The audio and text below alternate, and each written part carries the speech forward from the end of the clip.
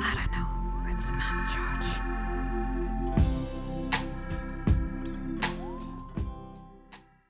Hi guys, welcome back to another episode of I Don't Know with Samantha George.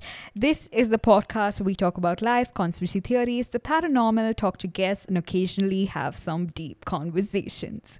In today's episode, it's just me. We don't have a guest today's episode, and I realize, it's been a minute since I was alone on the podcast, and y'all might miss me. So, yeah, today you'll have my full attention. You're welcome. But all jokes aside, thank you for listening to today's episode if you decided to listen to it. And yes, in today's episode, we're going to dive into spoken word because it's been a while since, my spoken word pieces have greeted the podcast. So yeah, I'm going to do that. And I don't really know if you can call this spoken word because it's someone else's experience. Not really someone else's experience, but I'm writing it from the point of view of someone else. So that is, I don't know if it's spoken word, but well, it's something that struck a chord within me and I decided to write about it. But before we get into this piece, I think it's necessary for you all to know a little bit of background about this piece. So yeah, basically this happened in 2014 in Syria. There was this 3-year-old boy, it was basically during the war that happened in Syria. There was this 3-year-old boy that had been rushed to the hospital. He was severely injured and unfortunately he did pass away, but before he passed away, he was being treated. And apparently he told the doctors, I will tell God everything. And that was his last words. So yeah, that definitely did struck a chord within me. And a lot of people were touched about that, about what he said, basically, including me. So I'm an empath and a writer. So obviously I had to write something about this. But yeah, that's what I did. I feel a lot and I write a lot. Sue me. But yeah, anyway, this piece is called Run. Hope you like it. The sound of the earth shattering was the first thing I heard, and then a high-pitched scream from my mother's bedroom. All she said was run. Barefoot, my heart hammering with anxiety, I ran. I ran feeling my mother's presence beside me. She held my hand like it was the last ounce of reality left. And when we finally made it out, I turned around to see my home crumble to dust. And with it crumbled my dreams slowly. My mother grabbed my hand and told me, "Son, we need to run, don't look back." I did what she said. My feet was numb, my mind was blank. It was immune to the pain I felt. I saw all the buildings around me crumble to dust. The brown color of sand was mixed with the red of human blood. I heard people weeping, but not crying, because tears were a struggle when you didn't have enough water in your body. And then I saw a poor soul shouting, "God, forgive them for their sins." He then looked into the sky and let the angel of death embrace him.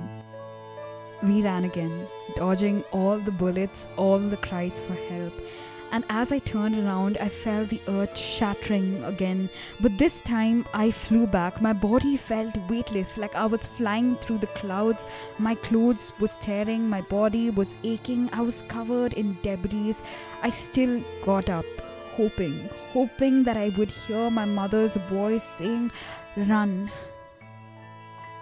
But all that greeted me instead was the sound of time ticking and hearts breaking.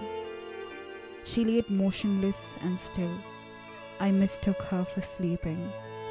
Shaking her body with my tiny hands, I screamed, I cried. I begged for someone, anyone to help her, but no one heard me.